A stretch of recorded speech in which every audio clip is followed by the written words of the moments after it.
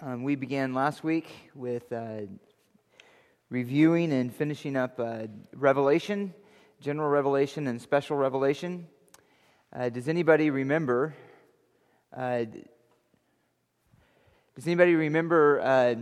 general revelation? How would somebody describe general revelation?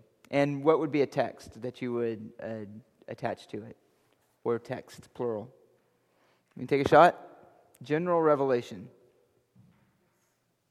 What is revealed about God to all persons in all places in all times, but is not specific about God, so that would lead to salvation.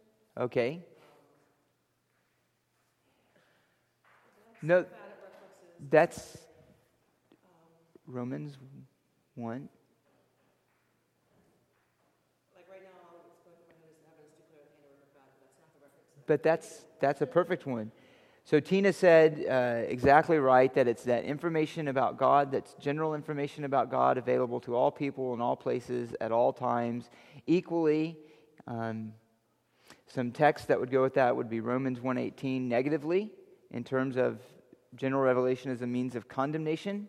Positively, Psalm 19:1 in terms of general revelation as a means of worship in the hearts of those who have regenerate hearts, who are alive to God.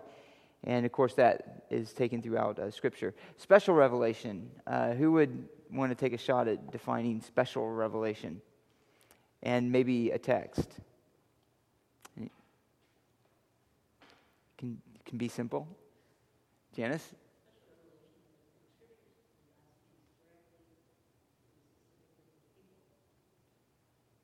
Okay, so she said that Scriptures, when God speaks directly to a specific group of people.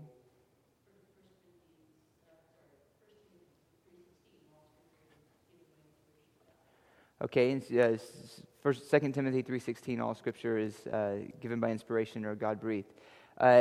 Yes, now, special revelation would be larger than Scripture. It would culminate in the written word, which we'll look at today, but it's bigger. It would be dreams and visions that God gave in the Old Testament and some in the New Testament. It would include theophanies and Christophanies that we mentioned. So it would include angelic visitors, such as came through to Daniel, which ended in the written word, but it included in that specific instance something other than the written word, namely what came to him by the angel, and so on and so forth. But ultimately, it culminates in the written word. In other words, God writing down His revelation, preserved and kept for His people for all times. That becomes the primary expression of God's special revelation. In sense of its continuation, the ultimate expression of God's revelation would be who? Right, so I gave that away. Who, not what. It would be Christ. It would be, He is the one who revealed God. He exegeted God. John chapter 1, verses 14 through 18, through His humanity. But even for us, here, now, we have that knowledge of the incarnate Word and His revelation of the Father in a book. We have it written for us. We weren't with Him. We didn't walk with Him. We didn't see, touch, hear, and handle Him as the apostles did. And so we have even that revelation for us written in a book. That will change, of course, when we get to heaven. No longer will we be separated by sight, but in His presence, we will see His glory and gaze upon Him. Heaven, let me just make a footnote there. You know, the intermediate state isn't technically heaven. Heaven is ultimately referring to the new heavens and the new earth in a resurrected body when we're with the Lord. So we do see the Lord in that intermediate state when someone dies, but actually heaven would be that fullness when the completeness of God's redemptive work has been realized and we're with Him forever in new resurrected bodies in His presence before the Father and Christ and the Spirit. But yes, when we do die and are with Him, then we see Him face to face, as it were. So that's general revelation and special revelation, broadly speaking. Now, as Tina mentioned, we need special revelation to know specific truths about God. Not only that God exists, but what is what else can be said about this God who exists other than that he is powerful, other than that he is wise, that he is strong, and so on? We learn specifically that he is a triunity, that he exists as Father and Son and Spirit. We would not get that from general revelation, and we would not understand specifics about how our world came to be what it is, including nations, sin, male and female. All of those things are explained to us by virtue of special revelation. And, of course, everything else that unfolds out of that. So we need special revelation to have specific information about God, ultimately in terms of redemption, in terms of what his plans are in calling men and reconciling them to himself through Christ. But there was a significant change that took place in the history of God's people. Remember, stop me at any time if you want.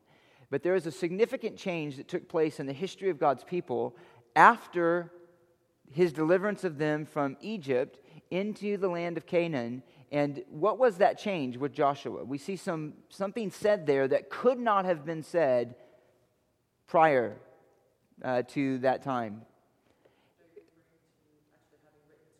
Actually having written scriptures. Meditate on this word. You shall not deviate from the right or the left. You shall do all according to what is written. You shall meditate on this law day and night.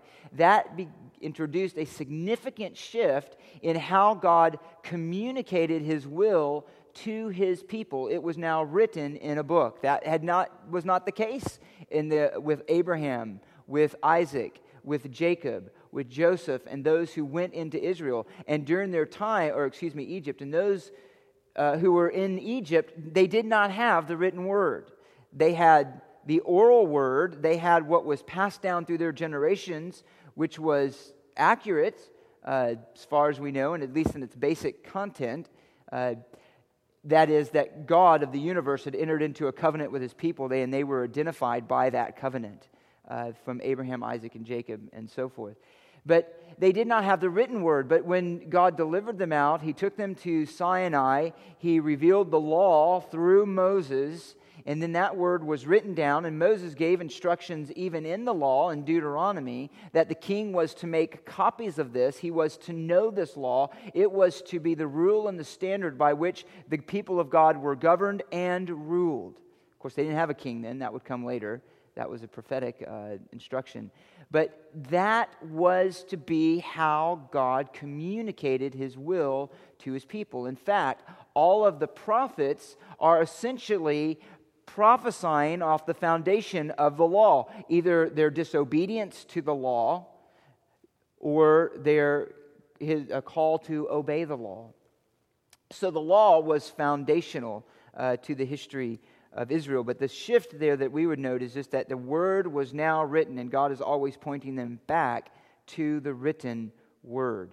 So that takes a place of primacy in terms of God revealing himself to men, and in terms of God communicating his will to men, communicating his promises to men, communicating his warnings and his instructions to his people. It is the written word of God. And that is why the godly in Psalm 1 delight in God's law. They meditate in it day and night. In Psalm 19 it said, the word of God, the law of the Lord is something that is precious to the redeemed sinner. And furthermore, and importantly, it is the measure by which all other truth claims are to be, or it is the standard by which all other truth claims are to be measured. Isaiah 8, for example, he says this, to the law and to the testimony, if they do not speak according to this word, it is because they have no dawn. So any new revelation that would supposedly come from a so-called prophet or whoever is always to be measured against the word of God, always to be measured against that written word of God. His word is eternal. It is forever settled in the heavens, according to Psalm 19. So it's powerful unto salvation.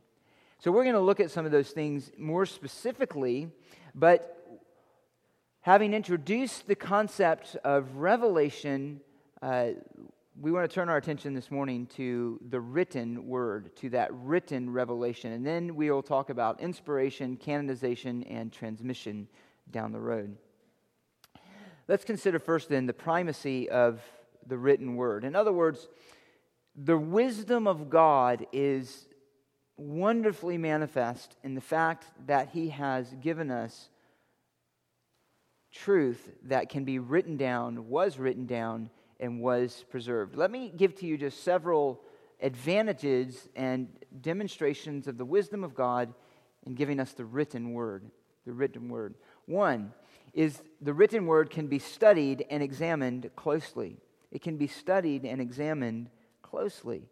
In 2 Timothy, he says this, 2:15, "Be diligent to present yourself approved to God as a workman who does not need to be ashamed, accurately handling the word of truth." And interestingly, he says that in the context of discerning the empty chatter, between the empty chatter and worldly chatter that leads to further ungodliness, and he goes on. In other words, know accurately the written word of God. By an accurate knowledge of the written word of God, then you can discern between error. You can discern between what is righteous, what is unrighteous, what is true, what is error, what is light, what is darkness, and so forth. It is by knowing the written word of God. It can be studied, it can be examined, it can be discussed, it can be turned over in your mind, it can be looked at. That is an extremely important aspect of the written word. In 4:13 of that same letter, you'll remember that Paul said to Timothy, Paul, these are essentially the last words that we have of Paul to Timothy, and he's near the end of his life, and he says in verse 13, "When you come," visit him in prison, "when you come, bring the cloak which I left at Troas with Carpus, and the books, especially the parchments, which are most clearly a reference to Scriptures." Paul, in his last dying days, wanted the Word of God to consider, to read, to think over, to study. He wanted them near him. So that is a precious truth. Secondly, they are accessible to more people. Written down, the Word of God is accessible to more people. Now, I wrote down Nehemiah 1:8, just as one example of that. We'll look at some others in these other points. But Nehemiah 1:8 says this, or Nehemiah 8, 1 through 8. Nehemiah 8, 1 through 8. This is where all of the people gathered together in the square, and they asked Ezra the scribe to bring the book of the law to Moses, which the Lord had given to Israel. Actually, this could illustrate a few points. Then Ezra the priest brought the law before the assembly of men and all who could listen with understanding. On the first day of the 7th month, he read from it before the square, which is in front of the water gate, from early morning until midday, in the presence of men and women, those who could understand, and all the people were attentive to the book of the law. And then he goes on, he read it, and he explained it, and so forth. The point there is that because this written word had been kept, it could now be read and be available through this reading, in this case, through this reading, to more people.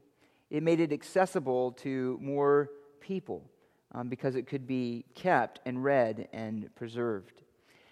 Now, this isn't in your notes, but let me make just one mention. Four other aspects, which will kind of overlap with some of these other points, but 4 of the written word. These come from a man by the name of Van Til, writing on Scripture, in referencing special revelation and its necessity, and particularly the written word. Here's four necessary aspects of the written word that are for our benefit. One is that it remains through the ages. It remains through the ages. It's kept, it's preserved. We see an example of that in Nehemiah that we just read. In other words, that word that was written previously was kept and available to future generations, and indeed beyond Nehemiah, even to this day. It might, so that it would remain through the ages, so that it could reach all mankind. There is there is an ability to disseminate the written word that would not be possible if it were only, for example, spoken through oral tradition. That it might be offered to men objectively. In other words, something, as Paul mentioned in 2 Timothy 2:15, something written can be studied, it can be considered objectively. It's not merely ideas or tradition. It is a written word that can be looked at, examined in its grammar, and its context, and its language, and so forth. It can be offered to men objectively. In other words, sometimes maybe when you witness, if you have, we have hopefully what's in our mind that we can use, but then a better scenario is when you can actually sit down with someone and show them and say, these are not simply my ideas, these are not my words, this is what is written. And have them look through the scriptures. You can explain context. Say, read the chapter. Let's understand the context. In other words, that can happen because of the written word.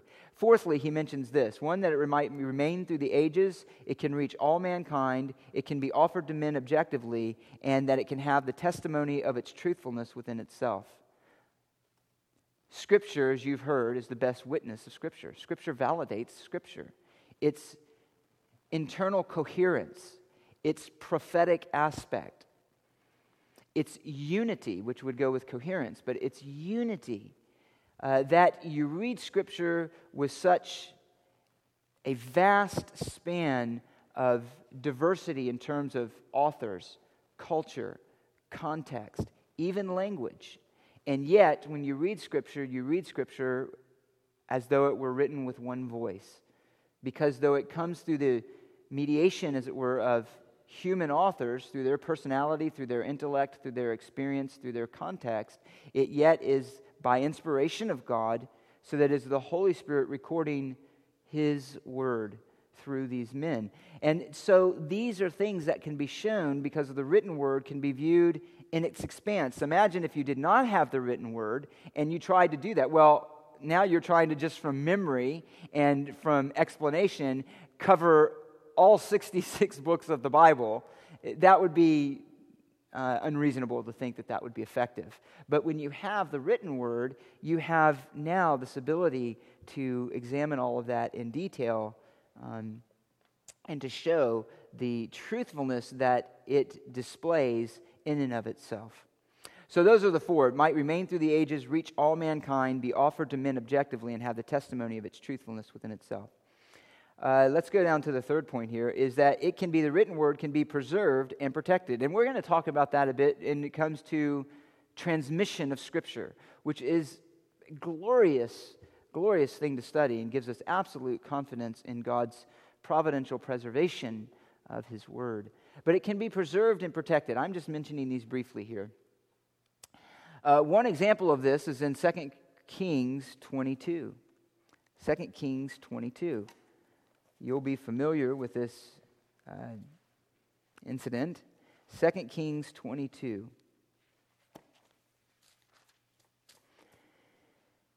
In 2 Kings 22, Josiah is now king. Josiah was a good king of Israel. But when he's a good king, he's coming off bad kings of Judah. Excuse me, I said Israel, of Judah. And so they're not in a good place spiritually as a nation. And Josiah, in the sight of wanting to do right in the eyes of God, he has them do work on, in the first few verses, work on the temple, bringing it back up to par. It had fell into disrepair. And so while they're working on the temple, it says in verse 8 that Hilkiah, the high priest, said to Shaphan the scribe, I have found the book of the law in the house of the Lord. Now, that's big news. Why? What do you have to be found? Lost. They did not have the word. In other words, the written word of God, the law of God, and everything written to that point had not been the governing the spiritual direction of the nation, right? It was lost. It was not a part of their life. It was not something that they were referring to, that they were coming up under. So the fact that he found the word is significant. It was lost. This was a big deal. And Hilkiah gave the book to Shaphan, and who read it. Shaphan the scribe gave to the king and brought back word to the king and said, your servants have emptied out the money that was found in the house, so forth. Verse 10, and Hilkiah the priest has given me a book, and Shaphan read it in the presence of the king. When the king heard the words of the book of the law, he tore his clothes. Then the king commanded Hilkiah the priest and Ahikam, the son of Shaphan, Akabor, the son of Micaiah, Shaphan the scribe, and Asaiah, the king's servant, saying, I should have skipped over that verse. Verse 13, go inquire of the Lord for me and the people in all Judea concerning the words of this book that has been found, for great is the wrath of the Lord that burns against us, because our fathers have not listened to the words of this book to do according to all that is written in it. And of course, then we know the reforms that came as a result of that. The point is simply to say that the written word was preserved and protected. So though the nation, in this case, the tribe of Judah particularly, had neglected the word of God, had set it aside, as it were, because it was written, because it was kept, because it was in the temple of the Lord, it was preserved, it was protected. And so when it was rediscovered under the providence and the providence of God, it then could come to bear weight as the revelation of God to his people once again, because it was preserved and it was protected. So, had the word not been written down, what would the scenario have been? Well, likely there was nobody there that was passing this down faithfully through oral tradition and such. It would have been lost. But because the word was written, it was preserved and protected. So, it is a glorious truth that God has written his word in a book. Just one other example briefly, and we'll talk more about this down the road, but I'll just mention it here. The discovery of the Dead Sea Scrolls was a tremendous preservation of God's word in this sense is how I'm using it here, in that it gave testimony to God faithfully preserving his word. Now, we'll talk about that more under transmission in some detail, but here I would just mention that. Again, because it is written, was preserved, in this case, through that community, we have manuscripts that are beneficial to us in building confidence and having understanding of that which was handed down and passed down to us. Third or fourth, it can be disseminated. It can be disseminated over large areas. Now, I put 1 Thessalonians 5:27 there simply for this reason. For this reason, he says, have this letter read in other places, basically in other churches, in other places. So, because this letter was written, delivered to the church at Thessalonica, that letter could then be taken to other churches. So the truth that was contained into it was not confined to the area of Thessalonica, but could expand beyond those borders into regions far beyond their normal reach to be read and learned from. We can think of Gideon Bibles placed in hotel rooms. People have gotten saved from those Bibles. And many other ways. You can think of, I'll just go in, because it'll come up in other. It can penetrate areas that otherwise would have been closed to the Word of God. There was Voice of the Martyrs has this one little video thing of a man who his ministry is to take Bibles and these little radio transmitters, and he flies over the jungles of Colombia where the drug lords and such are, basically an inaccessible area to most people. And he drops Bibles and transmit, and people get saved out of this. How could you do that if the word weren't written down? Do you see, I think, and this is just unfolding the wisdom of God in the written word. And I'm going to have to speed up here a little bit. You think of Bibles smuggled into closed countries. An example that came to my mind this morning as I was thinking over some of these things was Corrie ten Boom. There was a story of when she was put into one of the prison camps or one of these confinements. I guess it was prison camp. But she had smuggled in, and God preserved that she could keep. Do you remember? Was it a whole Bible or was it a part? I couldn't remember. Does anybody? But anyway, it was a part of the Scriptures. If it wasn't the whole Scriptures, a copy. I don't remember. And in a most unusual way, and the Lord allowed that, and that Bible became a source of great instruction and encouragement to those who were in that place, both in their giving it to those whom maybe the Lord was drawing to himself and for the Christians themselves. That couldn't happen if it were not written down. That would be impossible. That said, the last point, Scripture then is the primary way God has revealed himself. And I'm going to just mention this quickly. Scripture is, in 2 Timothy 3:15, the power of God unto salvation. In John 17:17, unto sanctification. And it's the standard by which all claims are to be measured. We've already mentioned that. Let me move on. So that is the written Word of God. And why it's very important that it was written down. Now, so Scripture is the sole authority and the source of all study of God. Not, and ... And so now here are some things that are attempts essentially to pervert that pure revelation of God to us in Scripture. And so I only have about 17 minutes, so I'm going to go through these rather quickly. And this is only meant really to be sort of suggestive, not in suggestive ideas that you haven't heard of it that aren't clear, but in terms of they're not. These could all, in and of themselves, be their own area of discussion that we could expand on. I'm just mentioning them to put them into our mind, a way to think about some of these things that would seek to lessen the authority of God's Word. But before I do that, we can see the importance of clarity of God's Word and absolute trust through Satan's attempt to constantly distort it. And these are all essentially attempts to do that. When Satan came first to Eve, what was the first thing he tried to distort? Well, it wasn't God's written word, but it was... didn't God say? Didn't God say? He sought to pervert that. That was where his attack lied. It's where it focused. Now, ultimately, yes, he was getting her to question the goodness and the character of God, but his road to do that was through what God said, seeking to pervert it. He wanted to attack the sufficiency and trustworthiness of his word. Now, a common way in which Satan does this is not by outright denial. That's, of course, part of it, but it's not by outright denial. One of his most effective perversions of God's word is through the perversion of addition. Addition that in net effect leads to subtraction.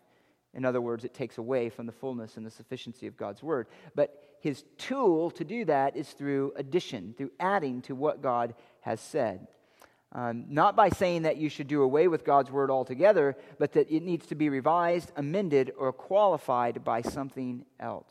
So let's look at just a few ways that he has done that. First of all, that first slide there is through Scripture and experience. Scripture and experience. So you'll notice all of these are Scripture and, Scripture plus. Scripture plus experience.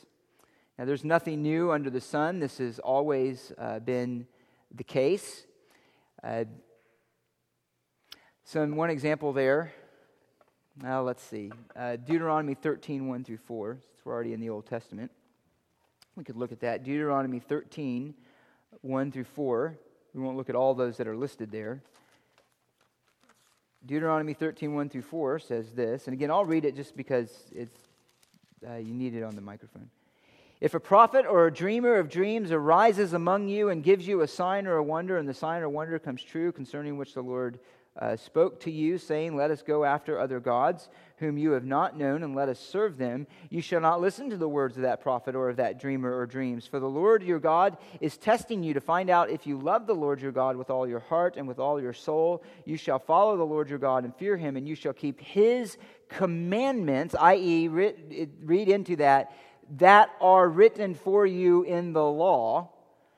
Listen to his voice, serve him, and cling to him. So, in other words, there is some kind of experience that is produced and had by these dreamer of dreams, these other prophets, that is meant in this context to lead away from what has clearly been written in the law of Moses. It is a attempt to lead away from the clear statements of the written word of God. Let me just mention one other one because this goes with that. Colossians 2:18. Again, you might be thinking of other texts, but I'm going to mention Colossians 2:18. He says this, "Let no one keep defrauding you of your prize by delighting in self-abasement and the worship of angels, taking his stands on visions he has seen, inflated without cause by his fleshly mind." And he goes on. So part of what was going on here in the Colossians are those who claimed some kind of special knowledge. In this case, knowledge that came through the experience of a vision, that came through some angelic mediation. In other words, some experience that could not be validated, that claimed to have extra information or revelation. And Paul is saying, don't be distracted by that. Don't be taken by that. Hold firm to what you have been given by apostolic witness. So this can come in the form of visions, angelic visitations, personal experience, otherworld realities, and so on. What are the problems with experience? Let me just list through these. It does not come with its own interpretation. It's just an experience. What does it mean? Where did it come from? How am I to understand that? It does not come with its own interpretation. It cannot be verified, examined, or contradicted. It cannot be verified, examined, or contradiction. If we are well familiar with what happens in much of charismania, these outlandish things can be said, and who can contradict it? I saw last night an angel came and spoke to me, and he revealed to me. I wasn't there. I can't say what you did or didn't. God does have angels. You see, it can't be contradicted in that sense. Somebody's experience then becomes for them their own authority, and that's the issue. It fails to account for false experience and deception. And again, I'm going through these very closely. One example is Daniel. Let me just back up. Dan doesn't come with its own interpretation. Daniel 9 is an illustration of this. He was perplexed over the meaning of the vision. He didn't have it, remember? And then he had prayed that God would reveal to him what all that means. God sent an angel and explained it to him. That would be an example there. If you wanted to write down a text that cannot be verified, examined, or contradicted, we won't turn there. 2 Chronicles 18:23. Fails to account for a false experience or a deception. One example there, again, I'm going to run through these quickly. 2 Corinthians 11:14. Who appears as an angel of light? Satan appears as an angel of light. The point is, if experience itself becomes its own self-attesting validation, it becomes its own authority, what do you have outside of that experience that can shine light on it, that can be a discerning factor? That's essentially what Paul is saying, is Satan can come to you as an angel of light and these false teachers, in that case denying Paul's ministry and other things. But the point is that there is an authoritative word that has come to God, that all of that is to be measured by. In this case, the true apostolic witness. We could say also the written word. It fails to differentiate between modes of the Spirit's work. In other words, between illumination and revelation would be one example of that. And it ultimately trumps the authority and sufficiency of Scripture. Ultimately trumps the authority and the sufficiency of Scripture.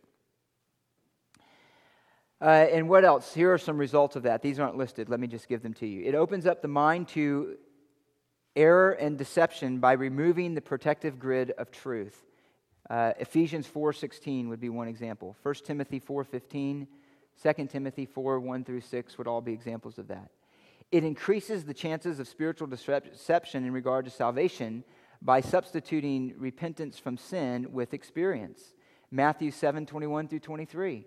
Didn't we cast out demons and have this, and I'll say you didn't do the will of my Father who's in heaven. Their experience trumped the reality of a righteous life, right? So it led to deception about their own salvation. That would be one example. It cuts off a regenerate Christian from the true source of sanctification by removing them from the written word. How do we grow? 2 Timothy 3:15-16, through the word, which teaches, instructs, reproves, corrects, and trains the man and righteousness, that he may be adequate, equipped for every good work. A fourth is it destroys the testimony of the church to the world by substituting her true salt and light, holiness and truth, with a distorted view of Christianity that perverts the message and lacks holiness, which we've seen largely, again, just because it is such a dominant reality. It's happened throughout church history, but with much of what goes under the umbrella of charismania. But again, it's not only limited to them. That could even fall under the categories of those who, well, this passage to me means. In other words, I have some experiential connection with this passage, divorced from its objective revelation and meaning of it that can be gained by study and consideration. I now have this existential, this outside experience with the Word that then becomes truth. It becomes in itself something that validates it. But that's something that's personal. It's not objective. It's not authority tied to the written Word of God. The only experience that is ultimately validated is what is tied to the fruit of truth and regeneration. In other words, it can be tied to Scripture. It coalesces with, it corresponds to Scripture, and it produces the fruit of righteousness, is the idea. That's an experience that is validated by what it produces. Agrees with Scripture, and it produces a life of righteousness.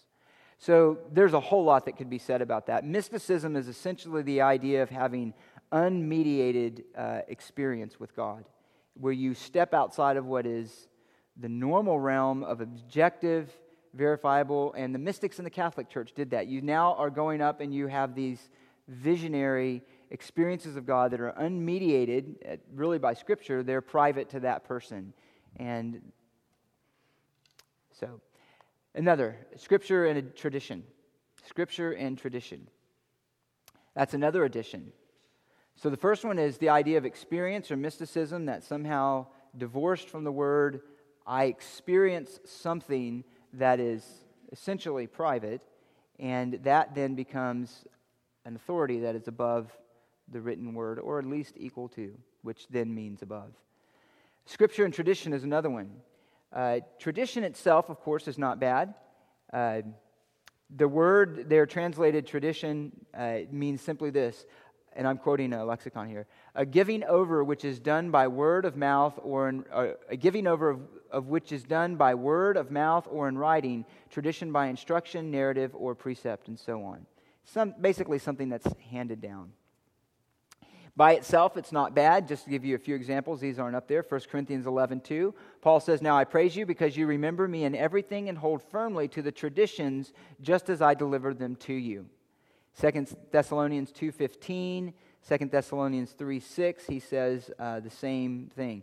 Now, we don't have time. I had here some questions that would be fun to discuss in terms of what are some of the traditions in the church that we can think of that are good, and what are some of the traditions we can think of that are not good, and what are some of the traditions that we can think of that were good but have become bad? That started out good, but they've come to have a negative influence on the church. Well, we don't have time for that. I think I spent too much time on the first slide. But those are things to consider. Traditions in and of themselves are not bad. They can be good, they can be bad, or they can be good and become bad because they're used in a wrong way.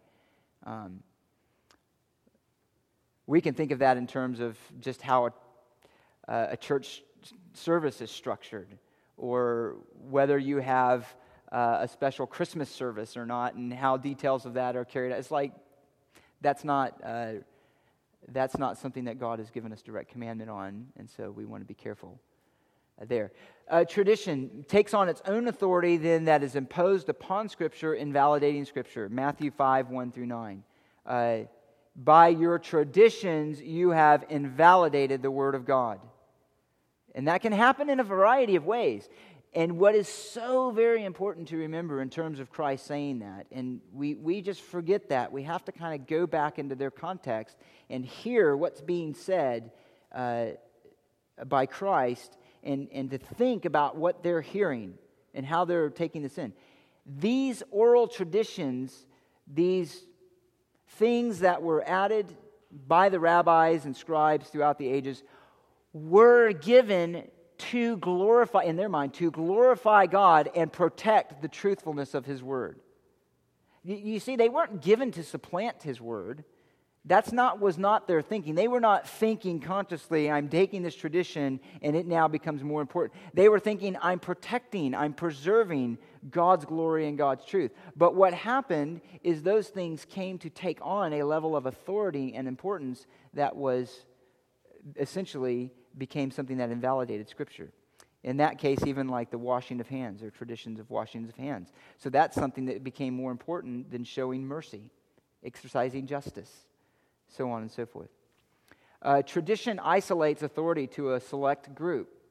So the example of John 9 there on your notes is at the end of the blind man being healed, and they have this whole discussion about who healed him and so on. Do you remember what they said? They said at the end of that this really incredibly, just shockingly honest statement. And really, you read through that. I did recently, and you just... really quite an amazing passage. One thing that stands out is that they are consistently confronted with this verifiable, undeniable truth that they simply will not believe. They simply refuse to acknowledge it. They call in the witness of others and the blind man. They call in his parents, and it's continually testified to them that this man was blind and he was healed by Jesus. They are settled. They will not accept it. And at the end of it, they're basically at their wits' end. They have nothing else that they can say, but they are determined to vilify Jesus and to not acknowledge this miracle that was done. And so here's their final response that they blurt out. They say this, verse 34, to this blind man who basically is confronting them and saying, well, this is an amazing thing that he opened my eyes, and you don't know who he is, you leaders of Israel. And this is their response to that. You were born entirely in sins, and you are teaching us? And then they said back in verse 28, you are his disciple, speaking of Jesus, the blind man, you are his disciple. But we are disciples of Moses. Now, the point there is simply to say this. They had isolated the authority and the knowledge of God's word to themselves, which to them, in their mind, included the rabbis and the traditions and such that were handed down. Thirdly, traditions tends to establish a pseudo-righteousness. Romans 10. Again, look at all of those verses, but Romans 10. Neglecting the righteousness of God, they've established their own righteousness. Right? Which was essentially what? Their obedience to all of these traditions and all of these things that were handed down through the oral law. This is what makes self-righteousness so dangerous, because it comes so often under the guise of commitment and diligence and vigor for the things of God. That's what makes it so blinding. I wish we could spend a whole lot more time on this, but this is very serious. It is an addition to the Word of God. If God has not said it clearly by precept and command, we are not to make something else that level.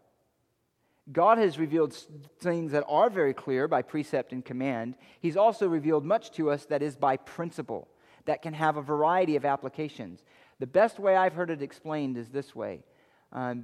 When application comes to the level of righteousness, that is where we've just crossed a line. When my application of Scripture, or as a church, we apply Scripture in a certain area that is not directly clear from Scripture, then we have just crossed a line. So, for example, it is righteousness whether your skirt is 2 inches above the knee or 1 inch below the knee. That is not the sum total of modesty, that discussion. Do you see the point? That would be, whether somebody uses an NIV, an NASB, or a KJV, that now has become something that has come to the level of righteousness. God has not said that. There are other discussions relating to that, but that in and of itself is not the level of righteousness. You can, in your mind, think of a whole list of examples. That's what's being addressed here. And it promotes self-righteousness. Okay. Lastly, this is it, and I'm just going to mention them. The danger of addition of rationalism. So mysticism and experience, traditions, when they come to have an improper place in the life of an individual or a person. And the last is Scripture and rationalism. Let me just again mention these. Elevates human reason equal authority with Scripture and thus standing in judgment on it. Rationalism. This is the idea where we let philosophy, essentially the philosophy of the day, come to have a greater, or come to have a place of authority that is imposed upon Scripture that actually causes doubt then on Scripture. So one example of that could be, I guess maybe this wouldn't come under rationalism, this could come under another category, but I'll mention it here. The idea that Scripture is not sufficient, you need the insights of modern medicine and psychology. Right? Psychology is what you need. Scripture is not sufficient. This would be an example of that, loosely. Fails to account for the sin's effect on the mind, makes the human mind omniscient. Now, let me just say this. Actually, there's a note I want to make. There is a difference between rationality and reason and rationalism. Rationalism is a humanistic view regarding the source of authority that subjects Scripture to human reason. The Sadducees of Matthew 22 through 23 are an example. They denied the supernatural. They denied angels, resurrection, and so on. Consequently, they were very much worldly minded. They denied also life after death and certain books of the Torah and so on and so forth. They applied rationality to it. Rationality would be an example of rationalism would be, well, the Bible had to be perverted because it simply couldn't have been kept through all of those ages by human authors, because to err is human, right? And so it's written through human authors, and so certainly there are errors. That's simple enough. That would be just one example. That's rationalism. But you could argue against that very rationalism with a rational mind and looking at the evidence honestly and seeing what God has done. Denies the incomprehensibility of God, and it lacks controls and truth, becomes individualized, and it destroys authority and trustworthiness of Scripture. Wow, there's a lot more to say on that, but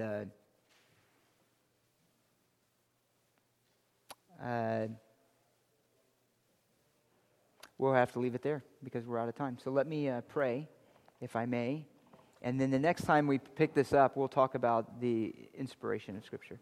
Father, thank you that you have given us your written word, that it can be kept, preserved, studied, considered, memorized, meditated on, communicated, disseminated over all of the earth. Thank you that your word stands as a sole authority and sufficiency in our lives. We do not have to be distracted and caused to stumble from these attempts to add to it, whether it be through cults and their added revelation of the Watchtower or the Book of Mormon and so on, or some enlightened teacher, whether it be through the attempts of the world, through rationalism, whether it be through inside the church itself in the form of mysticism and experience and so forth.